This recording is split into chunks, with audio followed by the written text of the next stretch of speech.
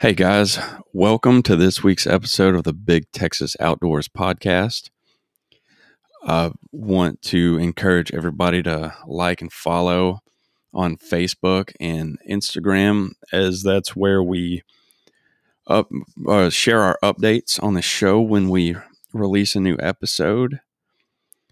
And yeah, so like and follow, tell your friends to tell their friends, all that good stuff. And now for this week's episode. Yeah, so I mean, like it's marked explicit, so I mean, just it's a safe content. space, Right. so does it really matter? That's right. Right. So yeah, we've got Holly Hearn here this evening of Game Girl Gourmet. Yeah. Okay. So yeah, this is one of Colton's friends. So It absolutely is. Me and Miss Holly have been friends for a few years now. Yeah. Got to kind of see Game Girl get off the ground, and Yeah, we were actually friends before I started the business. Yes, That's actually indeed. pretty crazy. It is. It really is. And I've kind of got to see some of her fantastic culinary creations manifest, through pictures and social medias. Man, I'm ready to hear about this. Oh man, it's something serious. So I'm gonna let her talk about it because she knows a hell of a lot more about it than I do. We can start where I guess everybody starts in the outdoor industry just with a passion for the outdoors. Like, really what it boils down to is I love to hunt and fish, and I love to shoot, and I wanted to figure out how I didn't have to be locked into a career that prevented me from doing that, or having to have X amount of time off to be able to. So I really just kind of wanted my business is focused on the freedom of being able to do and be in the outdoors. So Game Girl really started during 2020. I had this crazy experience with MasterChef, the TV show. Okay, yeah.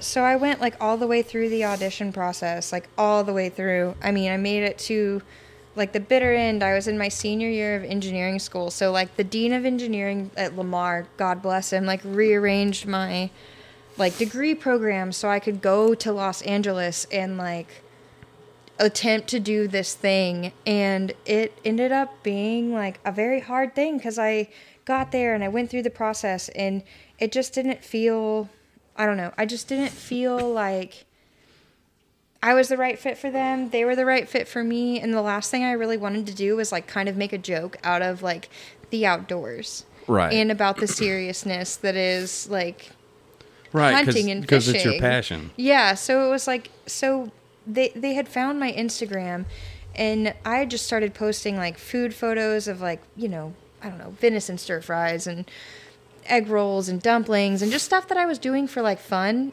And they found it and asked me to audition, and they really liked the fact that I was the whole field to table process. And I'd never really thought about it as being a serious culinary thing until it was acknowledged by people that I thought were very serious culinarily. And I don't actually think that's a word, but it is now. It is.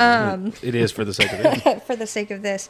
So, I went to the MasterChef thing, and I went through that whole process. And then I ended up coming home a lot sooner than I had anticipated. But it was such a blessing in disguise because I came home the week before they shut the airports down for COVID. Oh, geez. So I was in Los Angeles, and they were everything was falling. I didn't know it because we had no phones, no internet, no news, nothing. We were sequestered. Right, the whole world was crumbling down. The whole world down. was crumbling down, and I had no idea.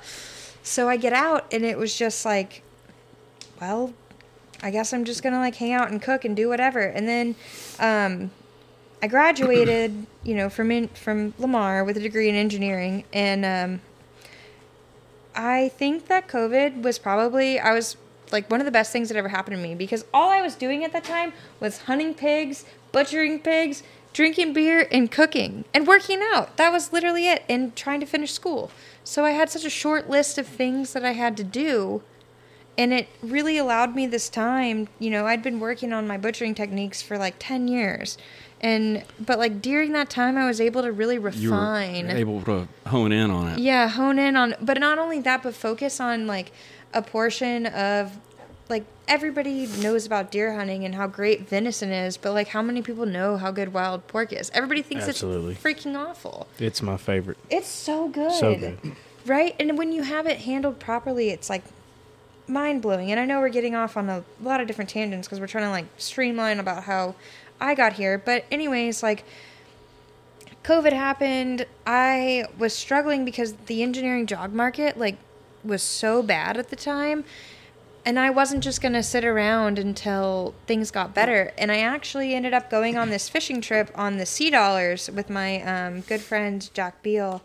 And he's the owner and the captain on the boat. And his mate had invited me to go fishing. And he was like, hey, if you like volunteer to cook a couple meals, they'll probably like not charge you for gas. And I was like, okay, cool. So like I grew up on a boat. My dad had a boat, like, and I don't mean like we had Boston whalers, but my dad had a 45-foot Hatteras when I was younger. So, like, I was like, hell yeah, that's going to be awesome. I haven't done this in so long. My dad is also a terrible fisherman. Sorry, Dad. But, like, seriously, my dad was such a bad fisherman. So, like, sport fishing was so new to me. And that was really my first experience with it. And so I went offshore and I, like, cooked the whole... Like, I ended up cooking the whole time just because that's the kind of person that I am. I'm like, I might as well just, like, do the whole thing if I'm going to do half of it. Right. And he like sat me down at the end of it and was like, hey, you should really think about like doing this full time and seeing what happens. And I kind of thought it was a joke because I was like fresh out of engineering school. I was like convinced that the only way to exist and make money and survive was like work in the plants and like do the thing, you know? So yeah, that's the norm for a lot of people around here, but you figured out how to break that mold.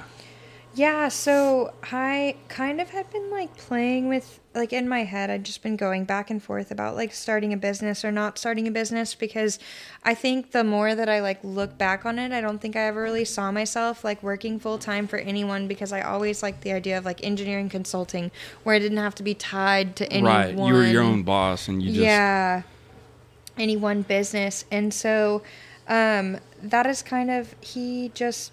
was like, you should think about doing this. And I was like, well, shit, what am I even going to call it? And I was actually on my way to a dove hunt with some friends. And I was like, I like the name Game Girl Gourmet.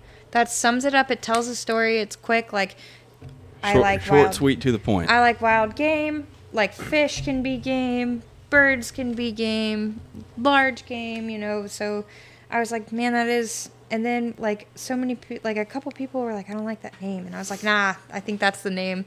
And so I, like, went ahead with it anyways, and I just filed for my LLC, and then I launched my social media. And I had been posting, like Colton can vouch, I just kind of been posting food photos just for fun as, like, just as a hobby, because I started an Instagram when I started shooting sporting clays competitively because I thought that I was going to be like the next Olympic sporting clay shooter. I'm definitely not, but I thought that at the time. So I I don't know, I started posting on that, and it, you know, I guess kind of like reshaped what I thought that I should be doing. And I launched my social media, and within 9 days of launching, I was booked for a whole deer season. And it was, like, wow. mind-blowing to me that, like, one, that many people were watching what I was doing, but, you know, two, that there was even, like, I guess I didn't even realize there was a market for it in the first place, you know? And it is that, like, as we, like, shift it from, like, COVID to, like, post-COVID, we think about, like, the rising costs of meat and, like, all the things that are happening in like with our grocery system. Absolutely. It if you're a hunter, it doesn't make sense not to get the most out of your...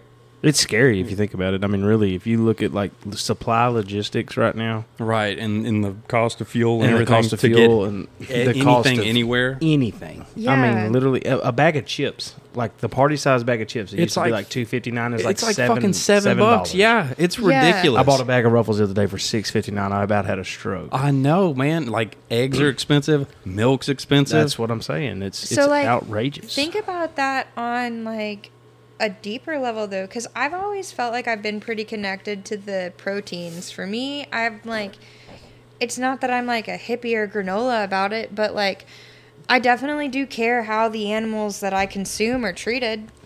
And right. I know that when I hunt and when I have taken that life or however you harvest it or whatever you want to, they're like living whatever their best life out there. Yeah, whatever lingo, jargon you want to use to describe the death of an animal, because that is what is happening, and we should be more clear about it. Like, a death has to take place for you to fucking order that piece of chicken in a restaurant. Right. It does. And so, like, for us to take it so lightly is kind of like mind-blowing right. to me. And where did that chicken come from? Yeah, where'd that chicken come from? A crate. A big ass chicken house. Lived its whole life in a crate. Yeah. Right. And so, like, when I shoot maybe 1 or 2 deer a year, that's enough to feed me and my household for longer than a year. You know, I mean, I'm sure y'all understand. It's like if you properly take the time to butcher a deer, a pig, whatever that may be, you get so much meat. And then there's also just like kind of a lack of knowledge on how to prepare wild game meat. Absolutely. Like, we can sit and probably have 10 podcast episodes about like how to properly handle venison and wild pigs. So I know that I'll use myself as an instance. I used to keep all my animals on ice for a week, you know, and I believe me and you talked about it before. You know, they get that funky discoloring. You know, they turn that from that bright, deep red to that grayish, right, you know, hue, that unfresh looking hue. You know, and now I package all my stuff now. When I put it in the cooler, I still leave it on ice for a week, but I put it all in bags. Yeah, unscented bags, right? Yep, where the ice and the water never actually physically touch the meat, and when you pull it out of that bag, it is just the prettiest. I mean, deep red, like this wine we're drinking right now. Like, it's just the most beautiful meat, you know, and it's so fresh. Like, it seems so fresh even though it's been on ice for a week. Like, I mean, it's almost like you just cut it off the animal. And then the quality stays the same, especially when you maintain temperature. You know, what I find the worst place that I see animals being handled is the duck blind. Yeah, 100%. And I hate to like be that dude, but I'm calling out all the duck outfitters. Y'all, if we shoot ducks, dog picks up duck comes back to the blind, it sits in the sun for like 2 hours until we're finished hunting, and then maybe it goes into a cooler, or maybe it goes in the back of your truck. It goes on the bed of the truck. So like, why? Okay, but do you ever buy a steak from the bed of a truck? No. Like, why would you expect it to be any good? Right. So like, when you think about the butchering process of a cow, it goes, okay, kill floor, like, I don't want to get too graphic, but, you know, stuffing things, magic, butchering shit, cold. There's no time for that animal to get hot and get gross and, like, bacteria. Like, there's so many reasons that we could, like, I could sit here and talk about bacteria growth. Nobody wants to hear about it. But, like, ducks, I find, tend to be the meat that is the most abused and the one that's the most hated. If you talk to anybody about it. Nobody likes wild duck. Nobody wants to eat wild duck. It's because they treat them like shit. What if, and hear me out, this might be freaking bananas, what if we, you know, took some of those Yetis that we take beers to the blind in? What if, instead of, like, you know what? Take your ducks out for your photo. Like, do your Instagram thing with your curled eyelashes and your perfect hair and your bleached teeth. Let's do it. Probably don't put that in. That was a little hateful. Oh, no, it's going. Oh, it's going. It's going. You're about to piss some people off. Yeah. Well, that's fine. You know what? We're bringing the hate. Hey, that was gender neutral, though. It was. Right. I felt a little attacked. I'm not gonna lie. Yeah. I mean, I look for the perfect lighting and the perfect photo op and everything. There's nothing wrong with taking the. You should be proud. Like, okay, we can talk about the. Like, look, that's another topic. Let's talk about the hippies not wanting us to smile in our hunting photos. That's a great topic. We'll get to that. But I want to talk about the ducks right now because I love duck hunting and I love duck. I love to eat wild duck. It's one of my favorite meats. But, like, what if instead of, like, putting them in the duck strap and then leaving them back there. We threw them in the cooler as soon as we knew that they were dead.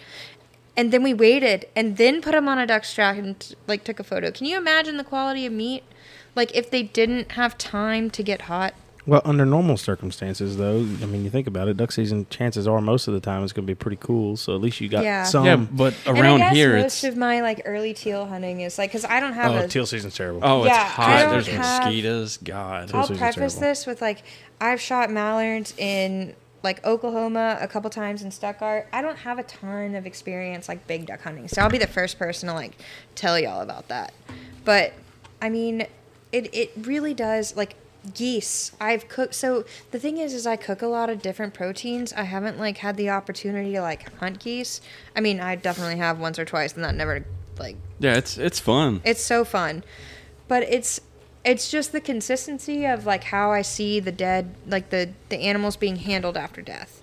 And it's gotten so much better with like wild pigs and venison. Like people, because of like, you know, like it's not all, I feel like a lot of social media is bad, but not all social media is bad. There's been so much knowledge just like shared around like meat and keeping things healthy or keeping things like right, that the like for big game things are different now than they were like even 5 years ago. I think I'm gonna be honest with you. I think you've hit the nail on the head. Like the whole COVID, you know, everything was closed. You couldn't do anything, so everybody hunted. You know, or people who like to hunt. You know, most everybody hunted. Right. And they you know they were more into processing because guess what? Processors weren't may or may not have been open. That and they're expensive. Everything's expensive. You know, so Yeah. I mean, you have a lot of things that have happened in the last 3 years, 2 years.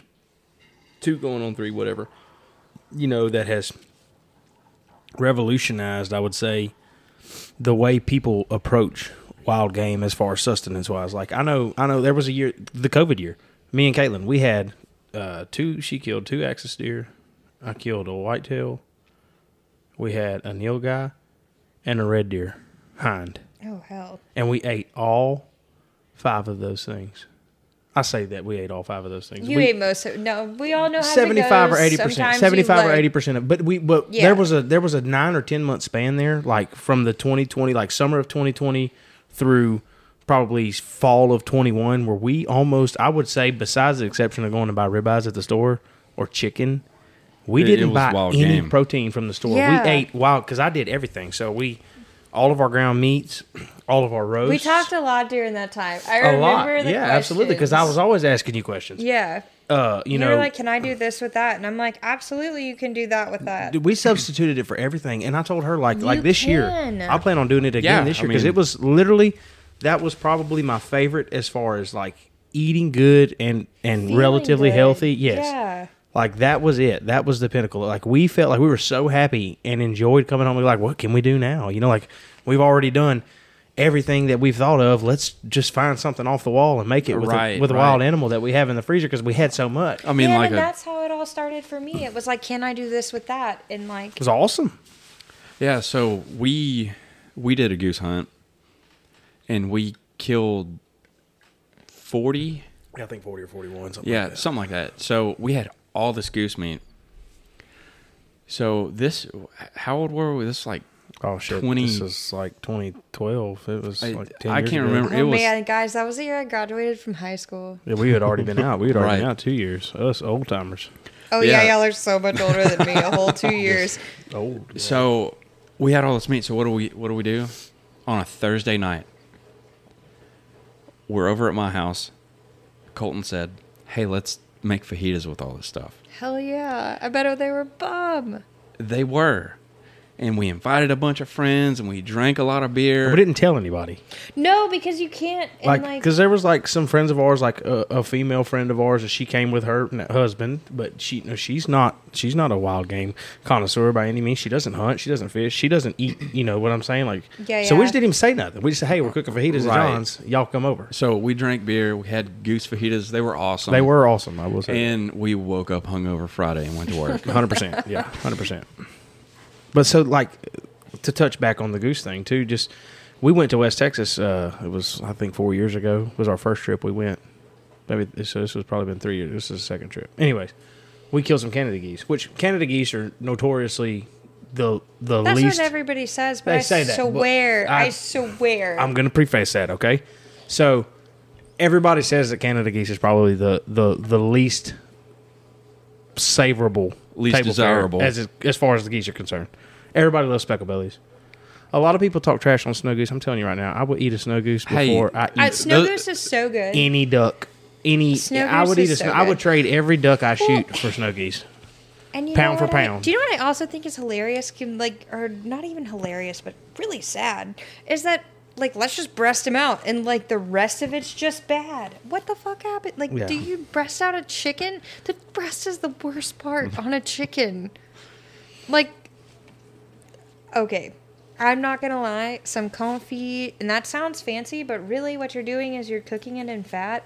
So like, if you put in a cast iron dish like some goose thighs covered in oil with some garlic and bay leaf, and like put that in the oven at like 250 for 3 hours, do you think that's gonna be bad? I love No, goose. That sounds amazing. Yeah, there's no way that's bad. No, I love goose legs. I love them. But Right, so good. so we killed these Canada geese, and we're like, what are we going to do with them? And I told Cody, because we had seen them the year before, and I said, look, bring your shit. I said, we're going to fuck with these Canada geese. I said, when we kill them, we're going to make hamburger. Because I don't remember who I was watching. I can't remember if it was a podcast or if it was a YouTube video or something, but it was an outfitter in Oklahoma. I think it was Oklahoma. It was either Oklahoma or Kansas. So he would actually take the geese like customers didn't want, and he would process them and grind them and make hamburgers. Yeah, and he would sausage. feed them back. Like that Yeah, would yeah, be a like meal back at the into the lodge. lodge. Yeah, exactly. So, which I think is awesome. Yeah, Kudos if whoever you were, I can't remember who it was. Kudos to you for being resourceful and Well, being as you should. yes, absolutely. Wholeheartedly. It's a way to take the game full circle. Like, hey guys, like this is what we shot. Now look, here we are again. Now we've come full circle with this little whole escapade. It becomes so much less meaningful, the hunt, the experience, Absolutely. when it's all about numbers. That's right. You're right. You know what I mean? It just takes away, like, for me, so much of, and why I started Game Girl was because those moments after the hunt where you're sitting around with your dad, your grandfather, your buddies, and you're laughing and talking and you're eating good food, like you come together over that good food. And then when you have hunted that food, like when you have processed that food, even if you didn't process it and it was something you hunted and I butchered and served to you, the connections that you make and the stories that you tell and the memories that you're experiencing, that's what it's all about. Absolutely. Yeah, it's a lot more personal than just going and buying some meat at the Yeah. grocery for sure. On the bargain bin at HEB. Right. And I Hear mean, everything and busting. hey, there's like nothing wrong with that because, we're so blessed that we have the opportunity to hunt. But the connections that you make over a plate of food, they're, You can hear the puppies in the background of the microphone. or the connections that you make over a plate of food, you can't replicate You cannot. that. No, I agree with that. You connect. We all, and especially after COVID, like the way that we connect with people is so different. Absolutely. So, for me, when you get to share a meal with somebody, like, and especially if it was like something you hunted, so it's significant to you, like me being able to prepare that for you is like the coolest, like the highest honor. Right. That's what we did. We brought a grinder up there with us, and I was like, we'll go buy some bacon from the store. Oh, you did the ends and mix it. pieces? Yeah, we bought the. I always put bacon in my ends. sausage. I love it. Always so good. I added to ground meat and stuff, everything. So I was like, look, we'll just do like a 70-30 mix, and we didn't have a scale. We just kind of eyeball, like we took 2 handfuls of. You're just cooking. That's how you Yeah, should that's be. right. Right.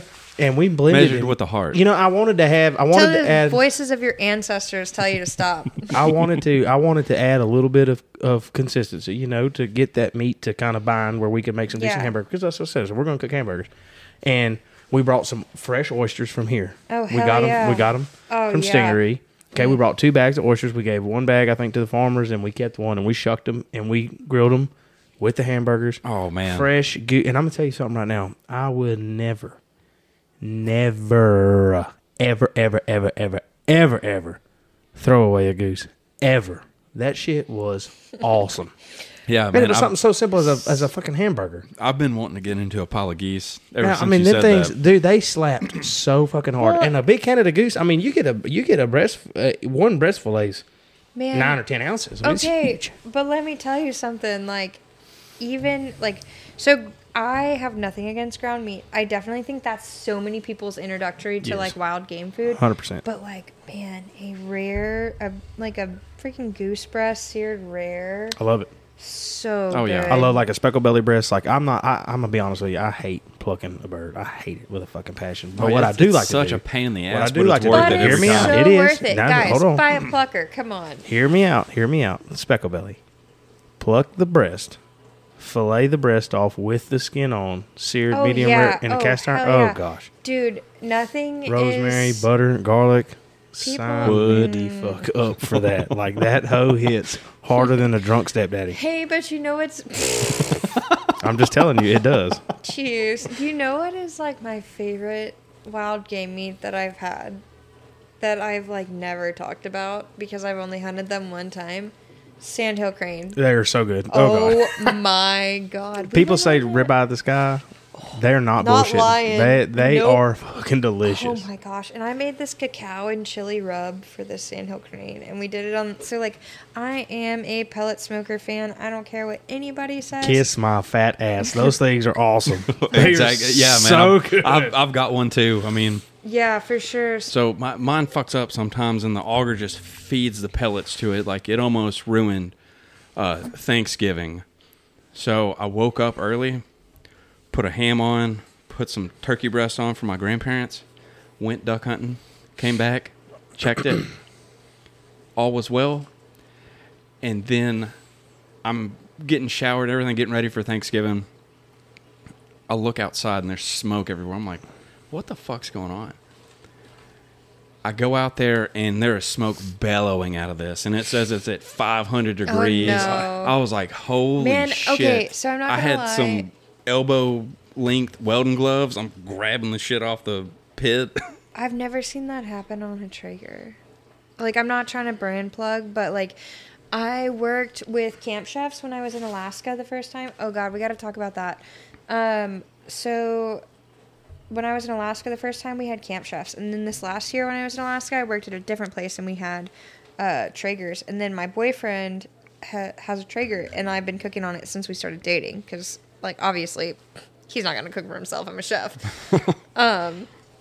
Well, I mean, he could, but I'm trying to trap him, so. There you go. That's how you got to do it. You got to bamboozle him, you know. For sure. The biggest way to a man's heart is through his stomach. Oh, yeah. You, That's right. unless you're crazy like me. So, like, poor guy. I've been gone every week for, like, a month now, and he's, like, 3 days here, 2 days here, and we live together. It happens. So, poor guy.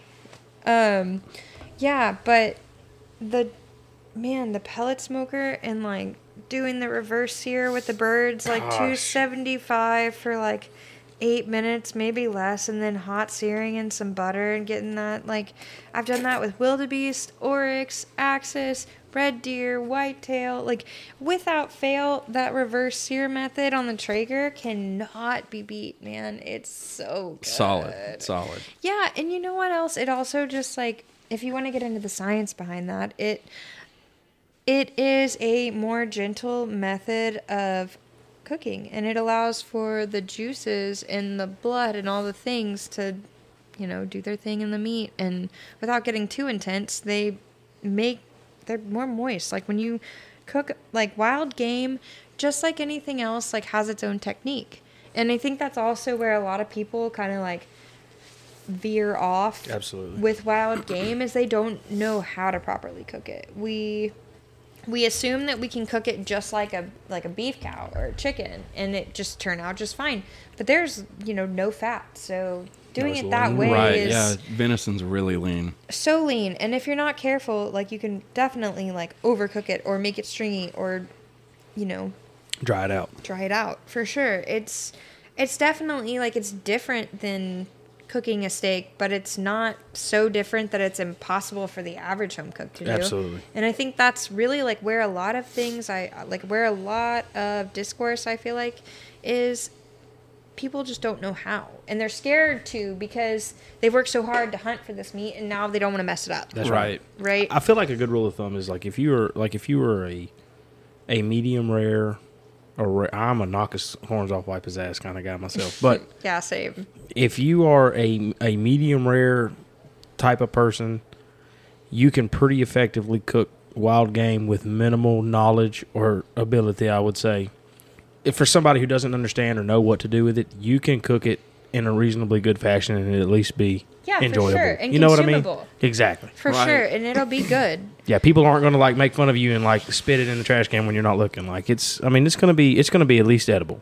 Yeah, for sure. I mean, I really can honestly say that I have not had any wild game that was cooked more than medium rare that I thought was terrible. I mean, most of the time, it comes out like pretty good if you keep it under like in the right temperature frame. Right. Yeah. Well, and it also like that's such a weird statement to make though, because it really does depend on the cut. And if we're gonna get into that, we have to really dive into butchering, because that's another thing that I feel like is so even. Like my dad, my uncles were like, I don't understand why you're taking so much time to do this. Like, you know, and it wasn't something that was widely on social media like it is now. Like I feel like Meat Eater and like the Bearded all Butchers and and all these guys on TikTok. yeah. Yeah, like they. So before like that is when I really got into butchering. I've been butchering my deer since I was like 16, 17, so 11, 12 years now. And like really the only person that was writing about cooking wild game and doing anything with wild game was Hank Shaw. So I'm gonna say something that it kind of really drives me nuts, and it's really, it shouldn't, because it's not really my business. Everything is personal preference. If you legally harvested that game, you do with it whatever you want to. But yeah, it really bothers me. Like people don't take the initiative to break down a side of innocent, like to really like they take it to a processor. Let's just throw it through the grinder. Let's grind it. Let's make 50 pounds of sausage, 20 sausage. pounds of ground meat, and some summer sausage, and tenderized backstrap to fry. And I'm like, dude, like I would rather beat my own ass with a hammer than grind a deer. Like front shoulders, okay, like it's real tendony. You know, there is some good cuts in there, but you know, if you're gonna grind something, that's probably you're better in to grind on. You know, and I love. As much as I love fried backstrap, I love to not fry backstrap. Oh, I love to cut rare. steaks. I love to cut steaks out of the hams and chicken fry a whole steak out of the ham that tastes just as good or better than a fried piece of backstrap. Me and Cody were talking about this the other day. Or do it on the Traeger and do it like a prime rib roast. Exactly. Oh, yeah. So what I want to do this year, I want to try, I've been wanting to try it, and I fucked up when I didn't do it with a red deer, and I fucked up when I didn't do it with a Neil guy. But you didn't know. You can't No, say I did know. I did know. I had every intentions on doing it, but when we were cleaning the Neil guy, we were not in the best of situations, and that is a hard fucking animal to clean anyway. Their hide is so tough. Like I've never seen a hide dull an outdoor edge or a Havalon style knife. Well, that's like because a you're Neil using guy an does. outdoor edge and a Havalon. What you need to use is a box cutter. Well, that's a good idea too. That's what I Yeah. do. I can clean like 3 pigs with one blade. Really? Yeah, I'm Yeah, dead that serious. makes a lot of sense, and blades are cheap as fuck. Yeah. So hell this yeah. is- so this is like what- this is why I didn't get on with those guys early on, because I don't support the product. Have you ever seen? So- Looking back at any of my social media, have you ever seen me use an outdoor edge or any of that stuff? That's because it's not necessary. You don't have to spend. So fuck the $30 knife, buy a $10 box cutter, and spend another $10 on however many blades. Yeah, throw them away when you're done. Replace it every time. But you're also like, if that's so, like, this should be an entirely separate podcast. Is about equipment. Like, it really should. It can be. Oh, yeah, It can yeah. easily be. So, a like, whole if y'all podcast. want to do a whole butchering podcast, I'm so down. But, like, breaking down an animal, the first step, removing the hide. Always, like, why buy... Okay, something so specialized. I'm an industrial engineer, right? So, like, in my brain, I want something that I can use for a multitude of different things that is, like... Okay, so, like, I'm also talking about, like, pigs and things with heavy hides. We're not talking about, like, whitetail or anything that you're gonna, like, cape out to have a trophy, right? So, like, Right. of course, in those instances, using something like a Havalon or Right, something right. like an Outdoor Edge, definitely better because of the protected backing. Certainly. You can definitely do, like, finer work. But if you're working on a pig or a nilgai, something you're not going to, like, have the caper mount, box cutters Yeah, who gives a shit if you nick the hide? all Right. day. Nobody cares. But like my pet peeve, like I don't take my reason for getting into doing my own deer and stuff was I don't want to pay. I don't want to pay somebody else to do something that I can do, something that I enjoy doing. Like I sit out here with my fold out plastic table with a liner on it, and I sit here and process my own deer in an hour. Yeah, I mean, hour and 15 minutes. You know, cut all my roasts. The do all last my deer stuff. I killed, I got the grinder Yeah, from you come you, and borrowed my shit. and I just sat in my kitchen and just It's so hacked away at this relaxing. thing. First and foremost, it's relaxing as hell. B, it's satisfying and fulfilling because not only did you kill this animal, but you processed this animal, and now you're about to feed it to your family. Food, finished product. No, you know from start to finish. exactly. You know exactly what you're eating. But my deal is like I see so many, and I used to be guilty of it too as a kid and a younger man. You know, that's just how we were raised. I would take it to Gibson's, we take it to so and so, we take it to Pure Cajun, we take it to And it's almost like it's a status thing. If you can take it to the best processor, Right. like I can have the best sausage made. But really, like, how much of that is your deal? So my deal. Figure out how do to you make know? a better sausage. My deal, so I'm going to touch on him as soon as I finish this, but like I break down a whole deer, I get 6 or 8 roasts, 10 roasts, counting the neck, leave the bone in the neck. God, please don't debone the neck roast. Oh my Leave God. the bone in it until you cook it. Then once it's done cooking, you can take the bone out and do with it what you will. She's probably going to say you can make a stock. You can make all kinds of shit out of the bone because it is awesome. But for somebody who's just going to eat it, leave the bone in the damn neck. And don't leave the neck on the deer. Oh my God, that's like the best. Oh my gosh, I make pastrami with that. That sounds delicious. We It's just so cooked good. my last deer neck roast last week, actually. But Go ahead. like I'll take get all these different roasts that you cut off of the rumps, and your top sirloin, and all your stuff, and then you get your back. And I want to leave the next one. I swear to God, I'm doing it. I don't give a damn if it's a doe, what it is. I'm leaving the bone in the fucking loin. I'm gonna split Do it it. at the shoulders and at the hindquarters, and I'm gonna leave the whole rack whole, and I'm gonna leave some rib on it because I've been seeing like people like braising it and shit, like with the bone in it, and I'm like, gosh, damn, that looks so good. I want to try. I don't know if I'd braise a whole back strap, but if you want to do like some bone in, I want to do some bone. Like I want to do some bone in, like tomahawk style, like tomahawks. with the Neil guy, or with Yeah. it's bigger. For like sure. with a deer, it's not. I mean, No, it's totally worth it with a whitetail. Don't let But anybody no, lie to you. I've seen the guy that did tomahawk it used steaks it, with the both whitetail. halves. So Yeah. instead of splitting the spine, he took a saw and cut through the spine. So he had both halves. Yeah. The left and the right together still. It's like a big butterfly with bone. So he and I did was like a crown roast. literally, and I'm like, gosh, damn, that's awesome. Like that looks delicious as fuck. Like that's what I want to do with mine. No, don't get me wrong. I love ground meat. I love venison ground meat. It's so lean. It's so good and healthy. You don't feel like a piece of shit after you eat it. But I'm not worried about like the sausage. Like, don't get me wrong. I love wild pork too. That's probably one of my favorite things. But I will, because wild pork is a dime a dozen. I mean, you can go kill a bajillion of them. But where you're at right here. Yeah. Here, absolutely. Yeah, Do you for know, our like, area. so it's- like I moved to Galveston last year, and let me tell you something. I have been missing the wild pork. All you have to do, I sent you a video of them the other day. All you have to do is literally drive back here It and was you can shoot actually at them. my dad's house. Like right there. Like right This there. guy sends me a video of the pigs on my 3 dad's pigs walking property. down the fucking ditch bank, and I'm like, "Hey, Holly, where you at?" Like I haven't been managing them. you could be here, I but you're know. not. And I these pigs are just know. walking in front of my shit for 20 minutes. Hog hunting with Holly. The day before, you missed it. The day before, it was 2 sows and like 25 shoats.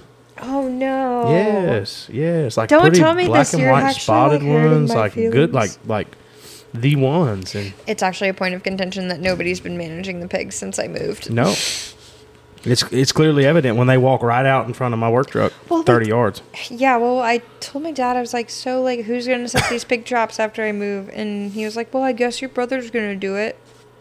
Well, I guess not. Haha, you thought. But like I would take a pig, like I would take a wild pig, and I would have that whole thing made one, I would go shoot one wild pig and have that whole pig made into pan and link sausage because it's fucking delicious, first and foremost. Well, Deer sausage is great. Straight wild pig sausage is even more better. And then I would definitely I love to break down a pig just like I would, a domestic hog. But I would take one pig, I would shoot one pig, and I'd say, okay, that's going to be my sausage pig.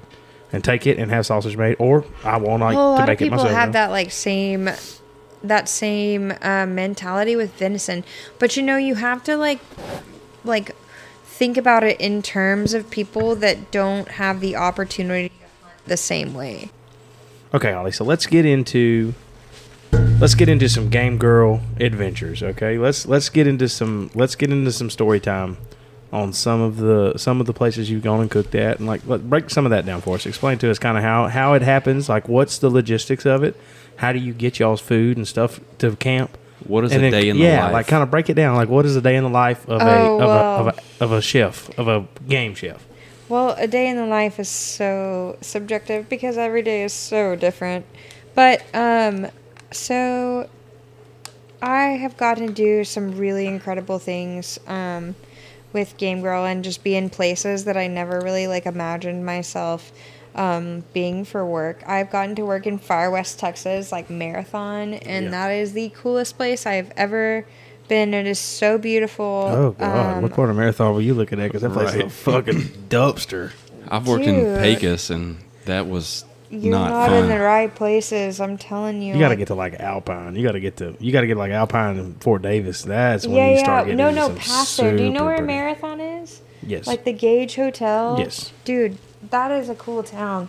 Marathon's neat. But I've been out there for wild blue quail at a lodge, and just that was so cool. But it like you asked about the logistics. So basically, I'm coming out there and I'm bringing everything.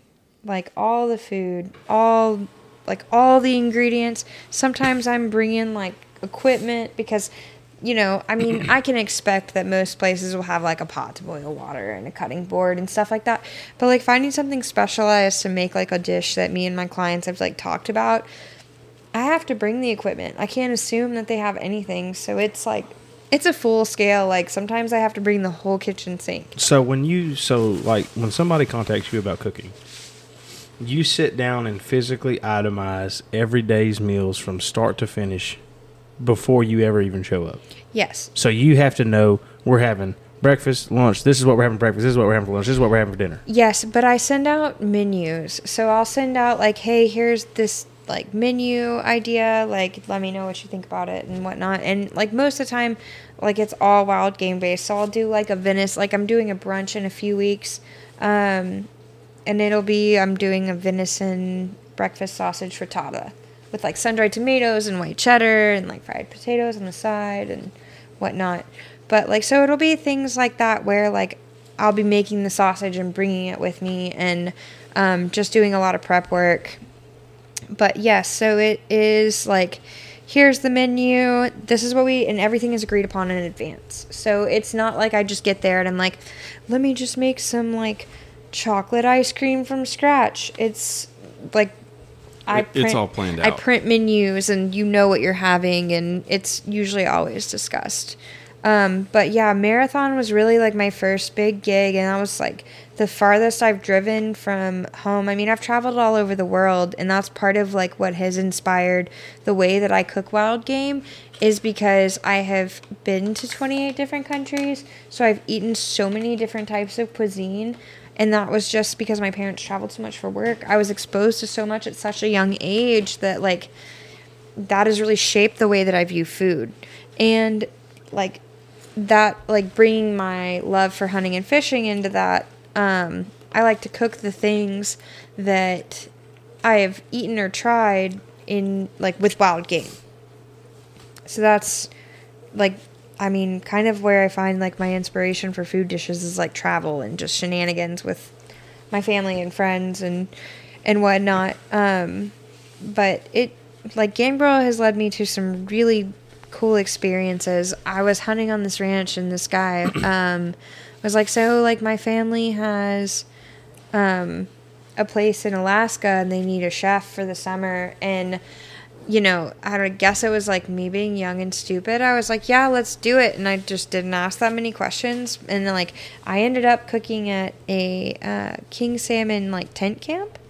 So, like, which was an experience. So I, like, and it's not like pup tents like you're thinking. They're like tents that have a floor. But, like, it's still a tent for, like, 60 days. I remember watching your Snapchat story. Oh, my God. I wanted to... There were so many days I wanted to cry. And, like, it's not that I don't like the outdoors, but shit. Like, after 30 days of, like, sleeping in a tent where it doesn't actually get dark. So, in Alaska during the summer, it's, like, light. It is... Oh, man. It's, like, bright. You're, like, all day and all night. And it's really cool. And also, like... I don't know. I hate to sound like a weenie because I'm definitely not a weenie, but it was like when it was hard. So, like, I was there for the setup and the teardown of the camp, and it was such a good experience, but it was also a lot. So, we, like, tap the spring and, like, have running water and, like, install washer and dryers and, like, put in full kitchens. So, like, when the clients come, they see this, like, tent camp, and it's almost like a city. And it is a city. It's crazy how, like, overnight it just goes from, like, we show up on boats. Like, I drove 2 hours across, like, the Nushagak Bay in a boat by myself. Like, which is crazy to think. Like, when I think about it, I'm like, man, that's crazy. Like, I can't wait to tell my kid, like, yeah, when I was your age, I was driving across the Nushagak freaking Bay in a... like, flat bottom with a 90 tiller on the back. Like, that's what I was doing with my time. Right. To show up to this empty slot of land that is just, like, flat. It's the Alaskan tundra in the summertime. It's just flat. So we get there, and they're, like, erecting. We are all erecting, myself included, the tents, and, like, it's just crazy because it goes from 0 to 100 in, like, 7 days. And, like, that's how long it takes to build all the client tents and the dining room tents. And then we put in, like, I had 2 stoves, a microwave, 3 freezers, and all of it's, like, powered up by generator and gas. So you have barges that bring gas in, and, I mean... Oh, wow, it's intense. That could be a problem, potentially. So yeah, for sure. So you have to conserve, and it's a different style of cooking than I do on these high-end ranches. It's wild because I'm going from, like, I don't care how much untapped money, resources. untapped resources, ball out, like, do whatever you got to do to make it right. Yeah, do whatever you got to do to make it right. To, like, this is what we have, and better make it happen. Like, which is cool. I can function on either level, but, like, the first time I did Alaska, it was hard. And I mean, the second time I did Alaska was hard too, but for different reasons. But the people were great. And I will say that I've never met, like, people that worked as hard as the people that I worked with at the King Salmon Camp in Alaska. But it was cool. So we were on the Nushagak River, and we were on the Nushagak River, and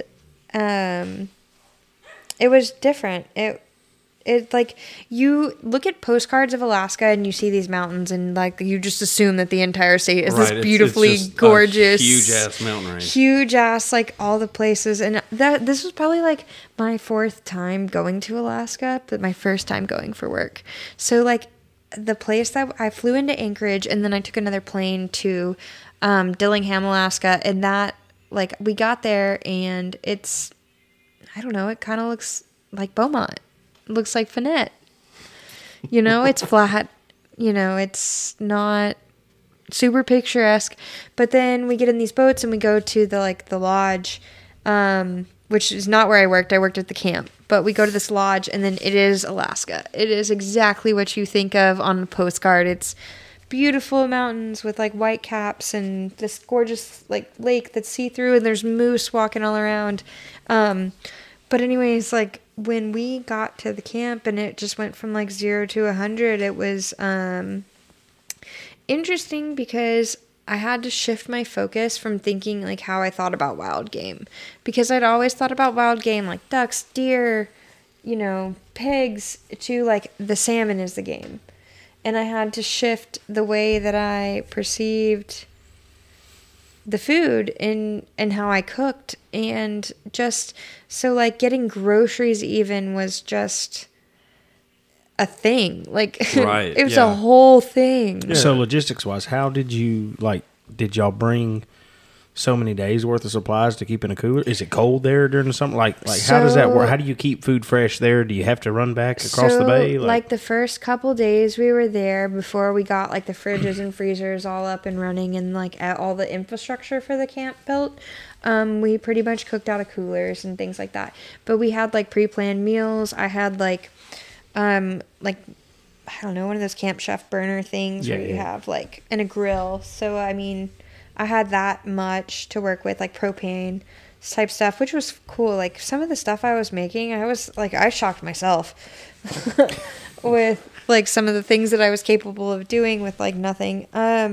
But like just getting groceries was, so you'd place an order, right? And you would just hope that things came in, because they didn't. So you had to be flexible. So I could plan to make like salmon with pesto over pasta, blah, blah, blah. But my pasta might not come in. So I better be able to like shift on a dime and do like some salmon with fried potatoes and whatever like frozen vegetable I might have or whatnot, because it's just such a different style of cooking than what I'm used to.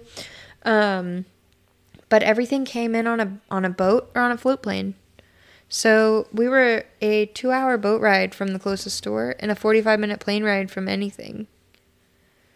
So it is like you better plan and you better like work your plan. And I definitely got better at it as I went, but like that was a very hard 60 days. Now, how often did they run these boats or planes?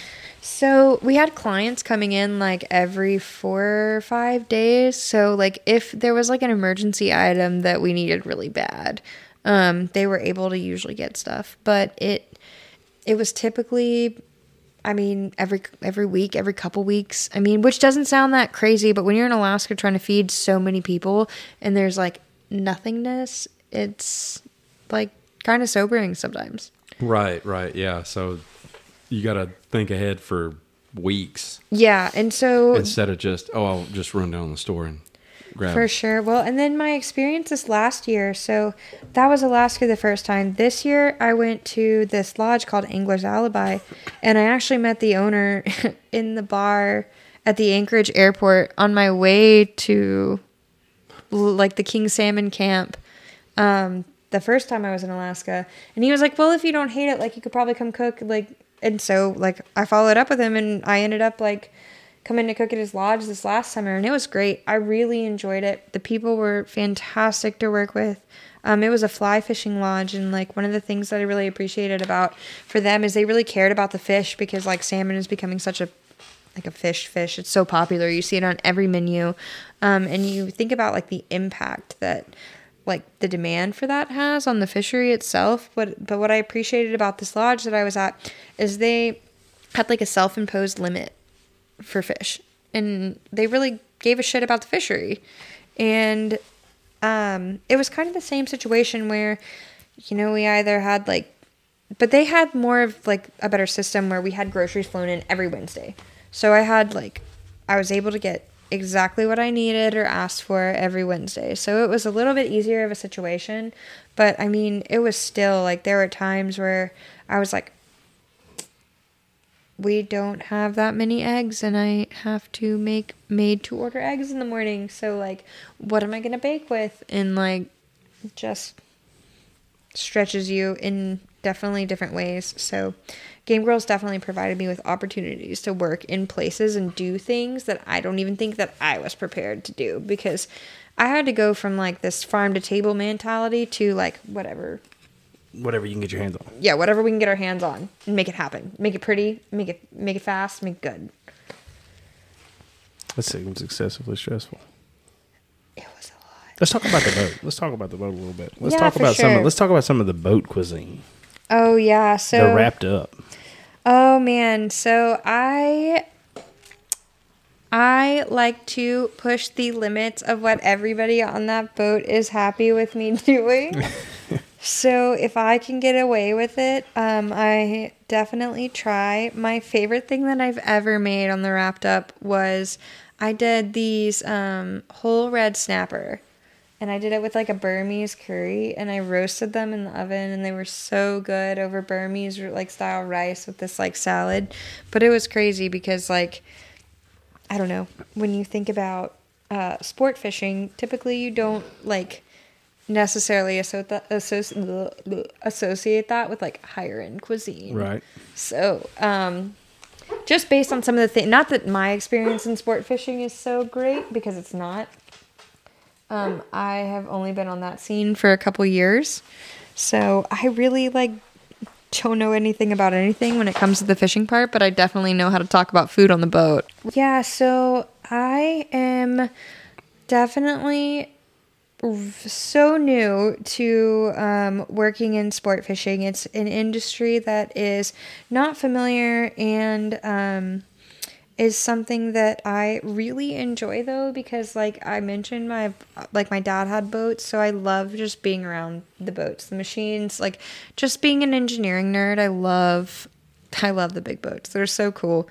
I have a lot of respect for the captains that maintain and run those boats. It's a very it's kind of like being the chef. It's like such an underappreciated, undervalued job that takes a lot of knowledge, and like it's not the same as like getting on a bay boat and going to find some trout or redfish. There's like such a level of like expertise and professionalism that we can't even begin to touch. But I've definitely enjoyed pushing myself to the limits on working on the boat. So like being able to work with all the fresh fish was something that you know, I mean, you've been here since, like, we've been friends since the early days of Gabriel Gourmet. And so, like, you watched it go from, like, wild pork and venison and ducks and doves and all the, like, normal Texas stuff to, like, wahoo and tuna and snapper and all these other types of fish and, like, types of wild game that we actually do have such great access to here in Texas.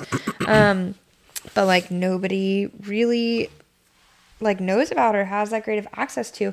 Like, I had no idea that the wahoo breed on the gardens every year.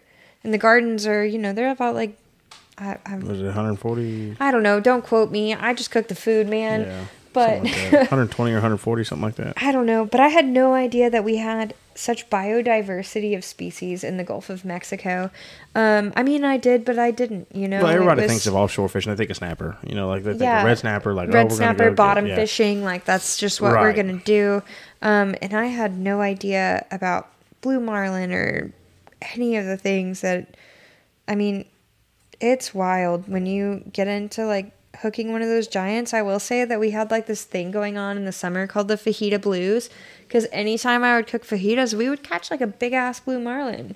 So it was like kind of a joke, because I don't know, the guys believe in luck, but I don't. Superstition on a boat, on a fishing boat, is unparalleled. I don't know. See, I don't believe in superstition, so I was like, man, if we're gonna catch, and especially when you're working with people like the captain on the boat that I like on the Wrapped Up, like when you're working with people that are that professional and that good at what they do, it is not like fishing. It is hunting.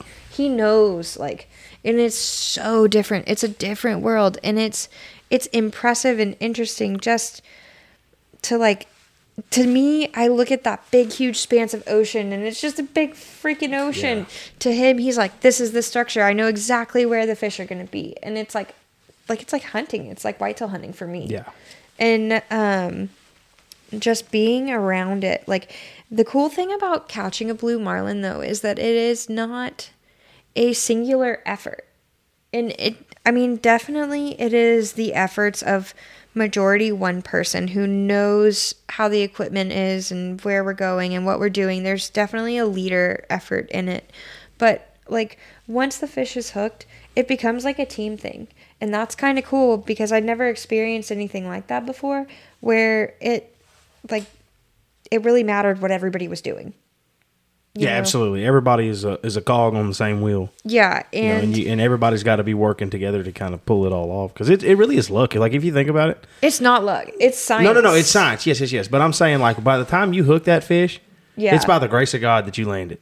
Because you're hooking a 4, 5, 6, 800-pound fish. Man, I don't know. On man-made gear. Depending on who you talk to, they will tell you that is not the case. If you have the right person in the right position doing the right things at the right time, it's a science. And it happens. And that's why these people, these teams go out and they catch like 8 or 9 fish at a time.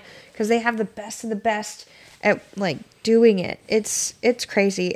We're got it down to an art. They have it down to an art and a science, and like I'm totally not the expert to be talking to like about this because I am so new to all of it. But I will say that like the boats that are like killing it and crushing it, at least from what I've heard, because I'm just repeating the things that are talked to me because I'm not an expert in fishing. Actually, it's the subject that I am the most insecure about. It's when you have the right, it's just like anything else though. When you have the right people in the right place, at the right time, magic happens. So, I mean, I guess you can translate and move that into the kitchen because I have such a small portion that is almost irrelevant on the sport fish. Like they're going to catch those fish with or without me, but I'm so happy to be there. They're probably doing it better on full belly. For sure. That's what they tell me, but I don't know. It is so, I enjoy working offshore on the boat. It's fun. I think that it takes definitely a special kind of person that can deal with all the personalities and all the different things that come up, but it's so fun. I get to push the bounds of what I was comfortable doing before, which was, wild game, and it expanded the way that I felt about fish because I'd never worked with fresh tuna. And then now I can I guarantee I can make you a spicy tuna roll that'll blow your mind. It'll be like, man, did that come from Tokyo or Yamato? So I will say this much, and I've had limited offshore experience. I've been a few times and caught, it's I'm not going to say it's easy to catch fish offshore, but it is. If you can find structure and you've got bait, you can pretty well catch fish offshore. Not like what you're talking about with the sport fisher, but I mean, if you're going snapper fishing or catching ling or chasing Dorado on weed lines and shit like that, that's really not, it's not as intricate a game like it is when you're chasing blue marlin, or you're chasing big yellowfin tuna offshore. You know what I'm saying? It's kind of a little bit easier because you think about it. I mean, you're in this vast expansive ocean. If you find structure, if you find habitat, you're going to find fish. They have to be there. Yeah, and I don't know if I'm really the best person to confirm or deny that, but I mean, I know people that will definitely say yes, the bottom fishing is like that. When you have structure and things like that, you will find the fish. To lead off of that, though, pelagic fish in general is the most delicious thing that you will ever put in your mouth in terms of fish, in my opinion. Wahoo. I agree. Ling. I mean, the fact that people even cook them is just asinine because that's the most delicious fish you can eat without even doing nothing but you really don't have to do a ton to putting a little soy, throw a little soy on it and let it rip, For sure. I really enjoy, at my house, I have quite a few fish knobs. I've got several captains running around and things like that. So, I've definitely learned about what is proper and what's not proper. But, man, really, tuna has become my favorite thing. What's the best series? Yeah, no. So tuna with just a little bit of soy sauce and some wasabi. Is unbelievable. I don't want anything else. I don't even need to cook it. But I don't know. I made some tuna with some raw tuna, the sashimi slice with some sushi rice.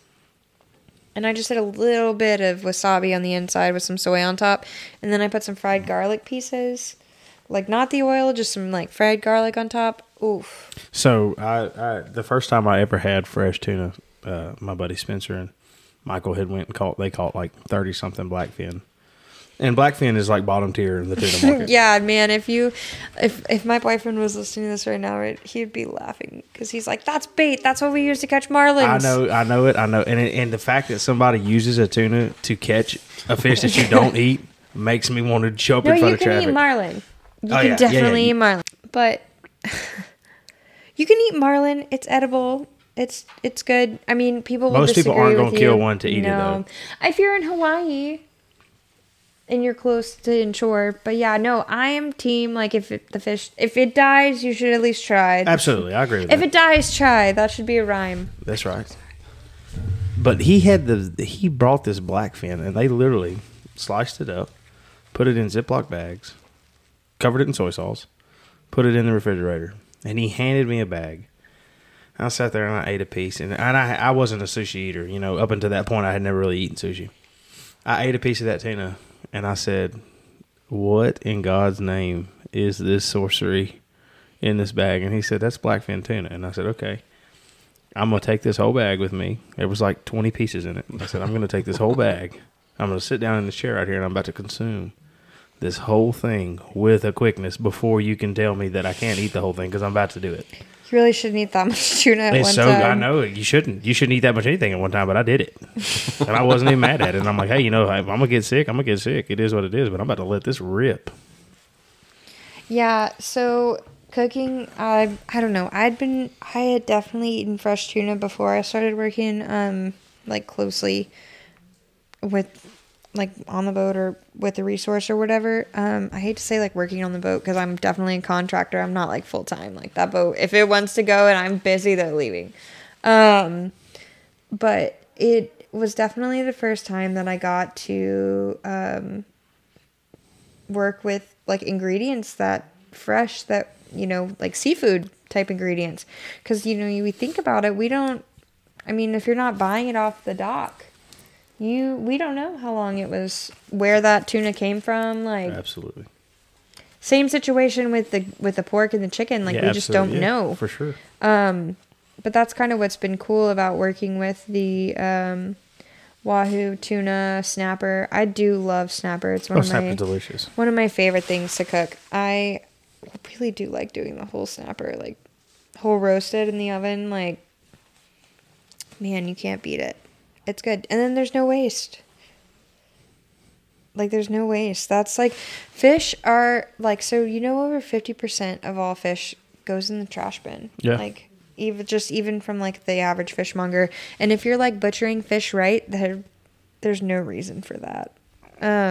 You can take the bones and make stock. You can take the cheeks. Most people don't save the throats, which are the best part. Yeah, snapper throats. Snapper throats. So good. Right, like speckled trout. Like, let's talk about this on the average level for, like, most people. Like, the average trip that they're going to go on is they're going to, you know, go on a charter and go catch redfish or snapper or flounder or whatever. They're not going, like, pelagic fishing. They're not going to, you know, catch snapper or tilefish or whatever.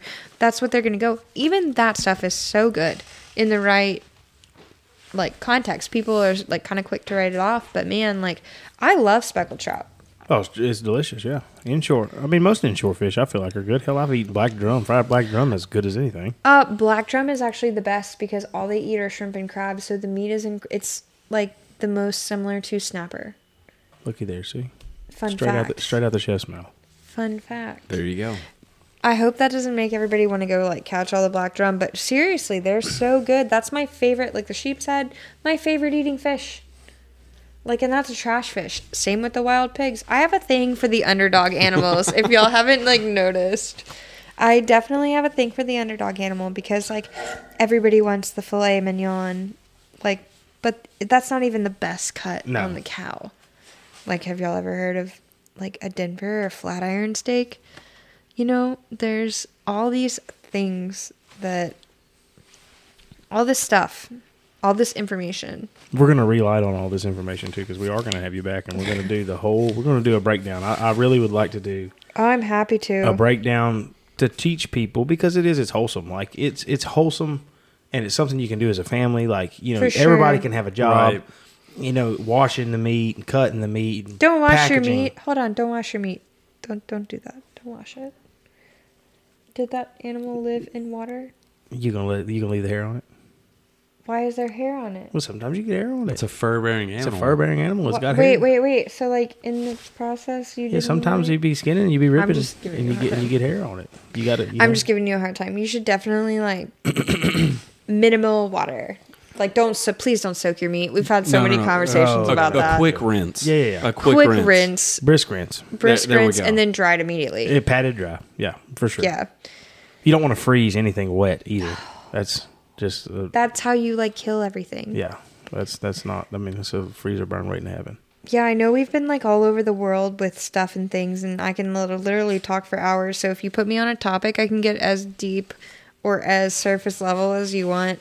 So, like, I'm definitely happy to come back, but I want to do like a legitimate butcher's breakdown, and we may have to do like a 2 or 3 part. You know, it may be. I don't think it'll take us that long, but if it does, it does, because I want to be able to illustrate from start to finish. Okay, here we go.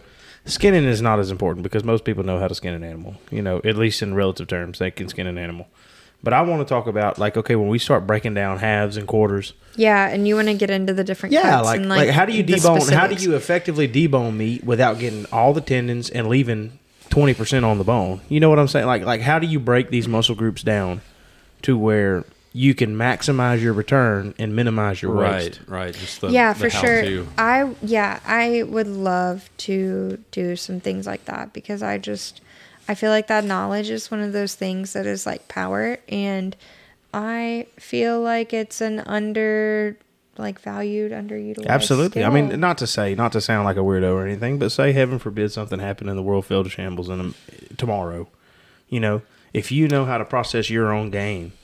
Well, it's not even that. It's also just like, even if you aren't going to go that deep, just making better choices as a consumer. Sure. So, like, if you're going to buy meat from the, like, we can talk about this from the, like, the hunter aspect, but as a consumer, like, knowing when you have an animal broken down or when you go to buy meat at the store, what you're buying, well, you where that fits. You can buy a half of, I'm just going to throw a like number a out side there. of beef. You can buy a side of beef for $2 a pound, and broken down, that's $20 a pound. You know what I'm saying? Yeah. I mean, you can save yourself, tenfold the money. Yeah, for sure. Buying it and breaking it down yourself. You know yourself. what the thing that I feel like is like really kind of cool, that where the knowledge is lacking is people, you don't have to have the highest end equipment.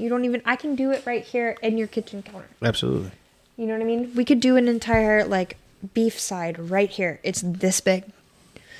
Like, that is, I don't want to. Please don't make me do that. But No, we'll do. Hold on. I butchered a whole bison last year in my downtown Galveston apartment, and it was so hard. Oh, man.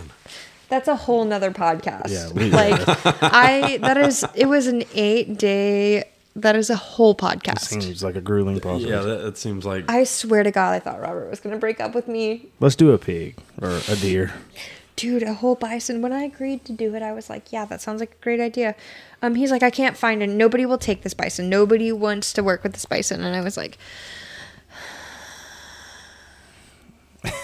There was your sign. I'm nobody. I was like, I will take your bison. And so I butchered a bison. And I didn't have a deep freezer. I had to make a deep freezer. And by make a deep freezer, what I mean is I had to put ice in the bottom with dry ice, and then I had to put the rib cage in there and throw ice on top of it and more dry ice to get it frozen enough to run through my saw to make chunks small enough to like manage. Like it was a task. Oh man, yeah, that sounds like a whole ass deal. Oh my God. Yeah, that would be an ordeal. Well, it's less of an ordeal now because I'm set up to do it. But when I first moved away from the farm, I had all this butchering access. I had a whole butchering setup. And then I moved to an apartment in like historic downtown Galveston. Oh, man. All right, Holly. So let's talk about women in the outdoor industry and how they are positively and negatively viewed and affected. Let's talk about like real life women in the outdoor industry. Let's do it. So this is actually a subject that I'm like very passionate about. And so I apologize if I get kind of intense at times. Actually, I make no apologies for that because that's just who I am as a person. I'm kind of intense. Women in the outdoors, it's one of those things, like, women have always been in the outdoors. So it's mind-blowing to me that we can just, like, package it up and sell it in a different way. Like, some of the, like, I mean, Deborah Dunaway is, like, one of the most accomplished bill fishermen of all time. Woman. Like, we were hunting, I was grouse hunting this last weekend in New York, and the guy was like, my grandmother, expert grouse hunter. Like, that women have never not been involved in the outdoors. And so for me, it's kind of crazy that we market it as like a new thing. Or this thing that's so unique and cool, like, just because I'm a woman. It's really not. Like, I mean, it is, like, I'm not trying to take anything away from it, but I think that a lot of the times we see people, and not just women, because this is a man thing too. Like, they see an opportunity to monetize isn't the right word. Capitalize, that's a good word. To capitalize on whether it be, I don't know, attention, success, brand recognition, whatever it may be. And we see these people that aren't necessarily qualified to be having these opinions, and be put on these platforms as being great. And I'm not saying, because I definitely have seen lots of very qualified women be passed over to speak, just based on, like, lack of social media following. Absolutely. Or, like, lack of, like, whatever professional content. And, you know, I don't ever want to take anything away from somebody that has worked, like, super hard to, you know, build their knowledge and experience and whatnot. Those are not the kind of people that I think, or that I feel like are the problem. I think it's these people that are not experienced, but they're willing to do whatever these brands want them to do. Absolutely. To, like, push the brand and whatever, like, forward, that, like, are an issue. So, like, being a woman in the outdoors, I'm not going to say that it's always, like, easy, and that, like, just because women have always been in the outdoors makes it easy, because I still think that it is kind of, like, a unique thing. It's just not this thing that these brands make it out to be, if that makes sense. Like, I can remember being, like, young and single, and, like, just wanting to be involved, like, wanting to go on the trip, wanting to go on the hunt, and not catching the invite just based on the fact that I, like, was single, because these other, like, types of, like, people were, you know, doing whatever they had to do to, like, get on the hunt or get the invite or whatever. So I can remember being like, and I can appreciate sometimes why girlfriends, wives, or whatever are a little taken aback, because it might not be their hobby or what they're passionate about. But it was always really, like, hard for me when, like, it came time to, like, get ready to leave for the hunt, and then I just didn't, like, the invite was like, oh yeah, like, come with us sometime, and then it just, like, when, like, I'd see everybody out, like, on Instagram or whatever, and they were hunting, and there was like, hey, you guys, like, I would never say anything, but I was like, y'all said I could go, but it was definitely, like, I made somebody uncomfortable, which is cool, like, I totally get it, but, like, the notion that women are, like, new in the outdoors is, like, kind of bullshit, to be honest. Well, I feel like social media has, it's helped the outdoors so much, because you've been able to reach such a huge audience with such minimal effort. But it's also, at times, it kind of negatively impacts it, because I feel like sometimes, well, you're glorifying the things that are easy to glorify, and it undermines the legitimacy. You know, there's a lot of women out there that really work their asses off to hunt and do and be the best outdoors woman that they can be. You know what I'm saying? And it just kind of, you see all the buckle bunny, so to speak. You know, I mean, I can't think of a better term. Oh man, you know but- what we have in fishing. We like boat turkeys is a good one. Boat turkey. Boat turkey. Boat turkeys is a good one. Man, I had a really good one for hunting that I can't remember. But you know, like you know what? For me as a woman, when I say those like terms, it comes across as me being judgmental. But really, it's like also like screw you. I've worked so hard to be taken seriously. I've worked my ass off to like develop a legitimate brand. Like in the outdoors, and so like it is infuriating sometimes when I see like, and like maybe I'm speaking too candidly, but it's infuriating when I see like girls that have not worked nearly as hard and have half the experience. Like, let's just pay $30,000 for this girl to like go like shoot an elk, and she has no idea what the fuck she's doing, and she's not going to be able to break it down after or talk about it. And so it's like, I'm not saying like I deserve to be in her spot because I don't know what she had to do to get there. Maybe she did earn it, but it is frustrating in a way. And I mean, I know that I have a long way to go and a lot to learn. Like I would never like you prove yourself throughout the course of, you know, whatever career you choose and whatnot. And I've only been doing this for a couple years professionally. So like I can't expect to be, you know, where like right now I'm not where I'm going to be in 10 years, in 5 years and things like that. But it is like mind blowing to me that like we can put somebody who has no experience, who doesn't appreciate the depth, like we will glorify them on these platforms. And these are going to be the people that like we look to.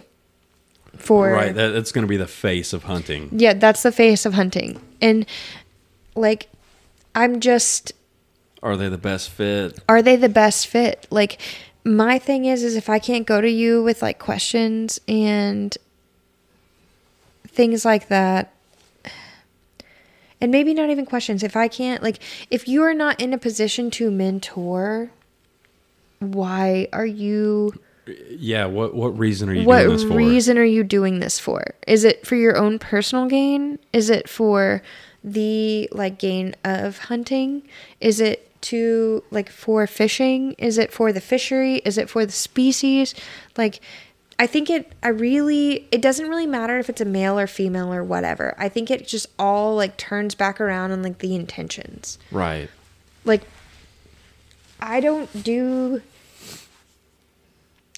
Of course, at the end of the day, I want to pay my bills. Like, of course, that's important to me. Of course, everybody does. And, like, being stable and all that. But at the end of the day, if I was able to just inspire one person who never told them that, like, it wasn't weird that they were doing, like, whatever. If I make another woman more comfortable in the field because she sees me doing it by myself, like, I have achieved something. And that matters more to me than having 18 different brands be like, here's some free camo and a discount Instagram code. 100%. So yeah, you want to be an inspiration, like... Yeah, for sure. I want people to come to hunting for the right reasons. No, it's... I feel like a lot of the times when these content creators are coming on and like, here's my butt. And then here is whatever hunting that I've done. But what are they doing to move it forward? Right. It just... I guess it's just the sex appeal aspect of it. I mean, and it's not even that. I mean, you look at what's happened with, like, the Bomars and, like... Oh, well, that's a spicy one. So, like, you look at these people that are supposed to be these advocates. Right, for the sport. And what... Like, they're supposed to be promoting conservation. And, you know, they have this cult following.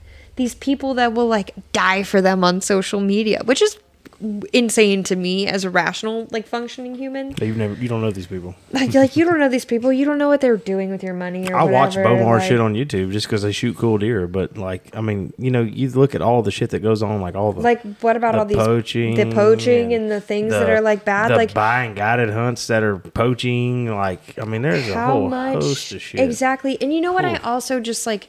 this is like probably a side rant that is unrelated but also related. I don't necessarily know if like social media was the best thing to happen to hunting, because we see the end photo with none of the experience. It's like all social media. Yeah, You get the highlight reel. We get the highlight reel, but you don't know, get the real shit. Like, I've definitely had experiences with deer where, like, it was the most gut-wrenching thing. Like, I knocked my scope last year and then re-sighted my gun, and then it didn't, like, I don't know what happened. It, like, I guess my scope rings weren't tight, and then I made a shot, like, that in my sight was accurate and in my experience was correct, but it wasn't when, like, I injured a deer, and it was the most terrible experience of my life, and I didn't post about it, and I regret it, because that shit does happen. Yeah, that's real that's life. fucking hunting, and it does happen. You do, like, it doesn't make it okay, but like we talk about, like, sometimes as hunters, I feel like we have to justify why we're hunting, and that's bullshit. Like, we can get into the smiling conversation now about the hippies not wanting us to smile about, like, oh, because we're taking a life and it's so serious. And yes, it is so serious, and it does mean a lot, and it is very deep, but it is also, like, asking people not to smile in hunting photos is crazy to me, because I'm like, this was something that I worked really hard for. I had all the things that were... Yeah, there's a lot of work that goes into it. Yeah, and so... And then in the moments, like, when I made that shot, it's gut-wrenching. It's hard. It's those feelings that nobody ever wants to feel. Because you're battling with all the... am I inadequate? Was it my equipment that was inadequate? Was this right or that right? And I really do regret not posting about it, because, like, that is what happens. You play it over a million times in your head. Like, I could have what done... went wrong. Yeah, and it was, like, when I test fired my gun, I test fired it, and I could ping steel. But I didn't... It wasn't accurate enough to make the, like... It was accurate enough to hit the steel, but not to make the shot that I was trying to make. And, like, I ended up hitting the shoulder bone, and it was, like, if it had been, like, an inch back, it had been perfect. But it wasn't. And that happens, and that sucks. But that is what it is. I'm telling y'all, we can just get on rants. That's what we're here for. So we're going to probably wrap that one at this, what we got here. But I'm going to let you plug your stuff in on Instagram and Facebook, if whatever you want people to follow you on. Maybe somebody's interested in approaching you for a service, or, to cook or do an event or something like that. So let people, how can they reach out to you if they need to? For sure. You guys can always find me over at GameGirlGourmet.com or on any of my social media, which is also just Game Girl Gourmet. And then my name is Holly. And also feel free to message me anytime with cooking questions or any of those things. I always try to answer if I am available to do that. I really would love to do a cooking one also. I think that would be so cool, just to kind of see, you don't have to do nothing crazy, but some people are intimidated, like we talked about, they just don't know, ignorance is bliss. And, that's the biggest deal, is just try to make people more comfortable cooking wild game and enjoy it, because it really is delicious. And that's my goal. Yeah, sure. That's your platform. That's the hill that you're dying on. So I think it would be cool to kind of. That is the hill I'm dying on. You know what I mean? Like, quite literally. I think that would be something that would be interesting to people that would get to see and learn how to do something that they probably wouldn't get to. Yeah, for sure. I'd love to be back. Awesome. Well, we'll see you soon as whenever we can fit into your busy schedule. First, we got to quit being subpar hunters ourselves and kill something to break down the butcher. That's first and foremost on the table. I mean, you could just call my dad when you're at work. I could also do that. I'll just go stop in there and talk to him in his office. Yeah, definitely. He asked me the other day. He was like, "What's your buddy doing?" And I was like, "What buddy? I have like a billion buddies, Dad." We were over there mowing not too long ago. About 3 weeks ago, I guess. You should just go talk to him. I might He's have cool. to do that. My dad's nice. I might have to do that. All right. Well, I think that's going to be it for this week. So Yeah, thanks for coming out. thank you so Yeah, much. absolutely. We loved Thanks, guys, having for you. having Yeah, we me. enjoyed it. Yeah, for sure. Let's like do this again. Definitely. Most definitely. Absolutely.